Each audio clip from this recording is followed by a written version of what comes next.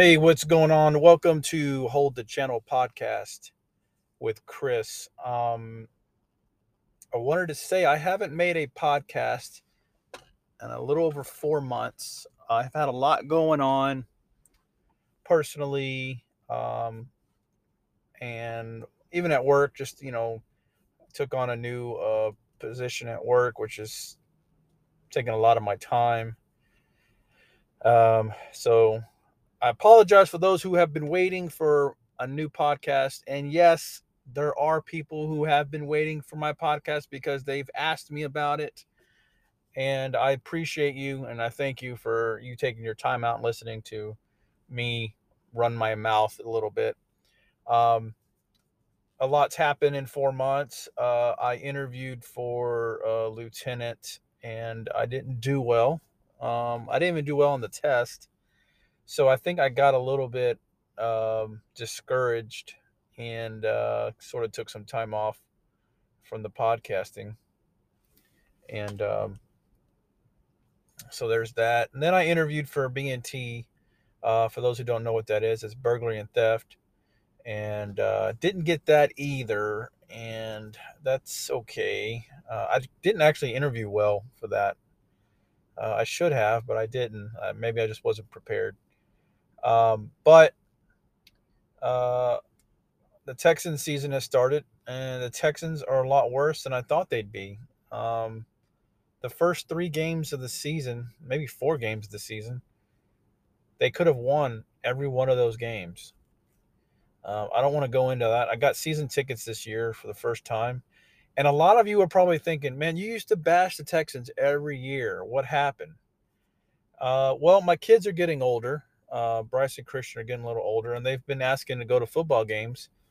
My wife has never been to a football game, and because of my, me being a Titans fan at the time, I'm like, what kind of example am I setting? As a father and as a husband that everybody else wants to go to a game, but my selfish ways, I don't want to go because I'm not a Texans fan. And I thought, okay, that's not very fair to them.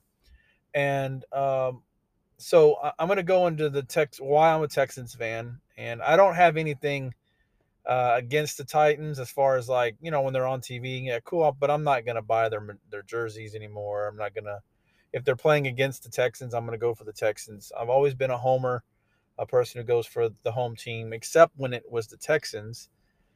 Uh, but you know, I've finally made the transition to become a Texans fan, mainly because of my family. But what helped me was the way they handled the Deshaun Watson fiasco. I thought Deshaun Watson was being a little bitch about how the organization was treating him. Um, you get a huge mega $1 million deal, and then you request a trade. Like to me, that sounds a little bit like a um, like a bitch move. Like who gives you that much money and then you don't want to play on their team anymore? That's just um, you know, disrespectful. And I was like, man, fuck that dude. Like he don't want to play for a team that gave him all this money. He may think he's worth all that, and that's fine. But we're the team that gave him the money. So worry about what your position is, which is a quarterback. Don't worry about what everybody else is doing. Plus, with the way they handled the whole, massage, all the massages that he was getting and all this other shit. And I just felt like they ran him off. I felt like the Texans organization ran him off. And I like that because they offer you and give you all this money and you want to bitch and moan and complain. So they ran him off. And I was really impressed with that, with the way the Texans handled that. I'm not impressed with the team right now. Mills Davis or Davis Mills, I don't know. I mean, he's not very good. Um, he's a backup quarterback at best. And so that's the reason why, for those, if you're wondering why all of a sudden, I'm not obviously not jumping on any bandwagon because they're terrible. They're like the worst team in the league. So nobody can accuse me of, oh, you only rooted for them when they were good, because they were good for a long time. They're not good anymore. But I wanted to talk about the Astros first, the postseason, how it's been going, and obviously the World Series starts tomorrow against the Phillies. I'm really excited about that. The Mariners series was a very intense series. We could have lost that series actually, and I hate to say that. We won the first game on a walk off, and we were down 2 runs. So we won, I think, that game 9-8 or 8-7. I don't remember. Um, the second game we were actually losing, and the third game went 18 innings. We could have very much lost that series, but we winners win, and experience paid off, and we, obviously we advanced. The Yankees wasn't too worried about that one at all. I was surprised we swept, uh, because in playoff baseball it's hard to sweep, and obviously we did it two series in a row. But the Yankees had no pitching other than Garrett Cole. Um, Aaron Judge is really their best hitter, and he was batting under 200. Stanton scared me a lot because he's got some power, and Rizzo scared me a little bit. But other than that, man, they had nothing else. I mean, you look at the Astros lineup. Altuve wasn't hitting, but he's very capable of one swing, turning it around with one swing. So you have to pitch to Altuve. Pena stepped up big time as the number 2 batter. Jordan obviously is Jordan. He didn't do well, but you can't. There's certain guys you just can't pitch to because you could give up a home run. Bregman is on fire. Tucker, Gurriel stepped it up, and the back of our lineup with Maldonado, Chas McCormick, those guys really stepped up, and I think that's what paid off on this series. Um, you know, the back of the batting order will pick up the front if they're not batting. I think Altuve will turn it around. I hope. I hope he can turn it around against the Phillies. But it was an exciting series. Our pitching again has just been dominant from the beginning to the end. Verlander, I've never really been a huge Justin Verlander guy. I posted on my Facebook, he's 0-6 in the World Series. Dude's never won a World Series game. He's average at best in the postseason on his statistical, like, analytics and all that. He's like 500. He wins, he loses. He's not dominant. And we saw what happened with the Mariners, rocked him. And I honestly thought that game was lost. I was like, okay, we'll just take our losses. We'll go on to the next one. And obviously, Jordan hit that walk-off and saved him. And then now he's starting game 1 tomorrow. I'm a little nervous about it because and I know the people that watch the Astros, the Phillies are thinking, we have to attack Verlander early. Everybody knows that. And Verlander, Mr. Cy Young, Mr. Hall of Famer, has got an ego. And I'm not saying it's a bad ego or he's arrogant, but he's going to bring it because that's how he's built. And I'm afraid he might lose on that. Um, Schwarber and Reese Hoskins and Harper right now are on fire. And I hope this 5-6 day period has really cooled them off. And I just hope that Verlander can be smart. When he pitched against the Phillies in the at the end of the season, I think he went 5. Yeah, he did. It was a no hitter until Will Smith gave up 2 hits in the 9th inning. So Verlander's capable, very much capable, but he's a good regular season pitcher. When you're playing against a lot of teams under 500, it's easy to pitch against those guys. But when you're facing some studs in the lineup, I like to see him, kind of use his corners a little bit more, pitch off the plate. He likes to bring the heat and he likes to bring it down the middle, and I get scared. I'm just gonna be honest with you.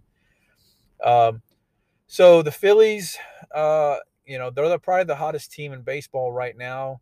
Even though we swept everybody, we just took care of business. We were the number 1 seed team. We took care of home field advantage. We went in their ballparks and took care of business. I wouldn't say we're hot because if you've watched any of the Phillies series, they were trailing a lot in those games, and they caught up and they won in some of those games, um, in timely hitting. And I'm just, I'm going to give you my prediction. Um, I'm a little nervous about game 1. So I don't know how game 1 is going to go. Obviously, I'm an Astros fan, and obviously, I think they're going to win. If they win game 1, because Verlander's on the mound, and they got Framber and maybe Javier, Lance McCullers, depending on if they want to go to McCullers, Javier. Either way, if the Astros win game 1, I'm going to predict a sweep. If they lose game one, I think the Astros win in six. I don't think the Astros are going to lose this series. Also, those who've been keeping up with baseball as long as I have, the Astros have lost the World Series to two NL East teams, the Nationals and the Braves. Guess what the Phillies are? The Phillies are also a National League East team. So we can't afford to lose another World Series to a National League East team. We just can't do it. They got our number, and we have to take care of business. Also, four World Series in 6 years. We have to take care of business. So I'm predicting a sweep. I think we're very dominant. I do think we're the better team regardless, but Phillies are hot. So I think that it's going to be an interesting series. I hope we can just dominate and just stay on top of this team. But obviously, we'll see how it goes. I'm excited about it. Uh, I hope we win it and get our World Series hats and shirts. Gonna switch gears up here. Me and my wife, we went to Nashville, Tennessee recently, and it was fun. I enjoyed it. Um, it's a lot more liberal than I thought it was going to be. I thought, when you think of Nashville, you think of like country music and conservative stuff, and it's actually the opposite. It's quite liberal in Nashville. For those who haven't been to Nashville, Tennessee, it's a cleaner Bourbon Street. If you haven't been to Bourbon Street, it's just bars open all night and trash all over the ground, and you smell weed everywhere. That's what Bourbon Street is. Nashville is a cleaner version of that. I had a good time. My wife had a good time. We went to a comedy club. That was funny. It was pretty good. I'm trying to think what else we did. So that was pretty cool. And my son, my premature son, he's about to be a year old, which means we're about a year, almost a year away from when all that stuff was going on with my wife and the life support and the stroke and all the other stuff. So, um, we're doing better. For those wondering, I know a lot of people ask me all the time, "How's my wife? How's the family?" We're doing good. She's doing good. We're recovering slowly. Slow and steady wins the race. So we're gonna get there. We appreciate all the prayers in the past, all those that are concerned, and just a good, we've had a lot of help, a lot of support, and a lot of good friends, and we really do appreciate it. It's hectic at home. We got a premature baby, and he's 11 months old. We got a 2-year-old.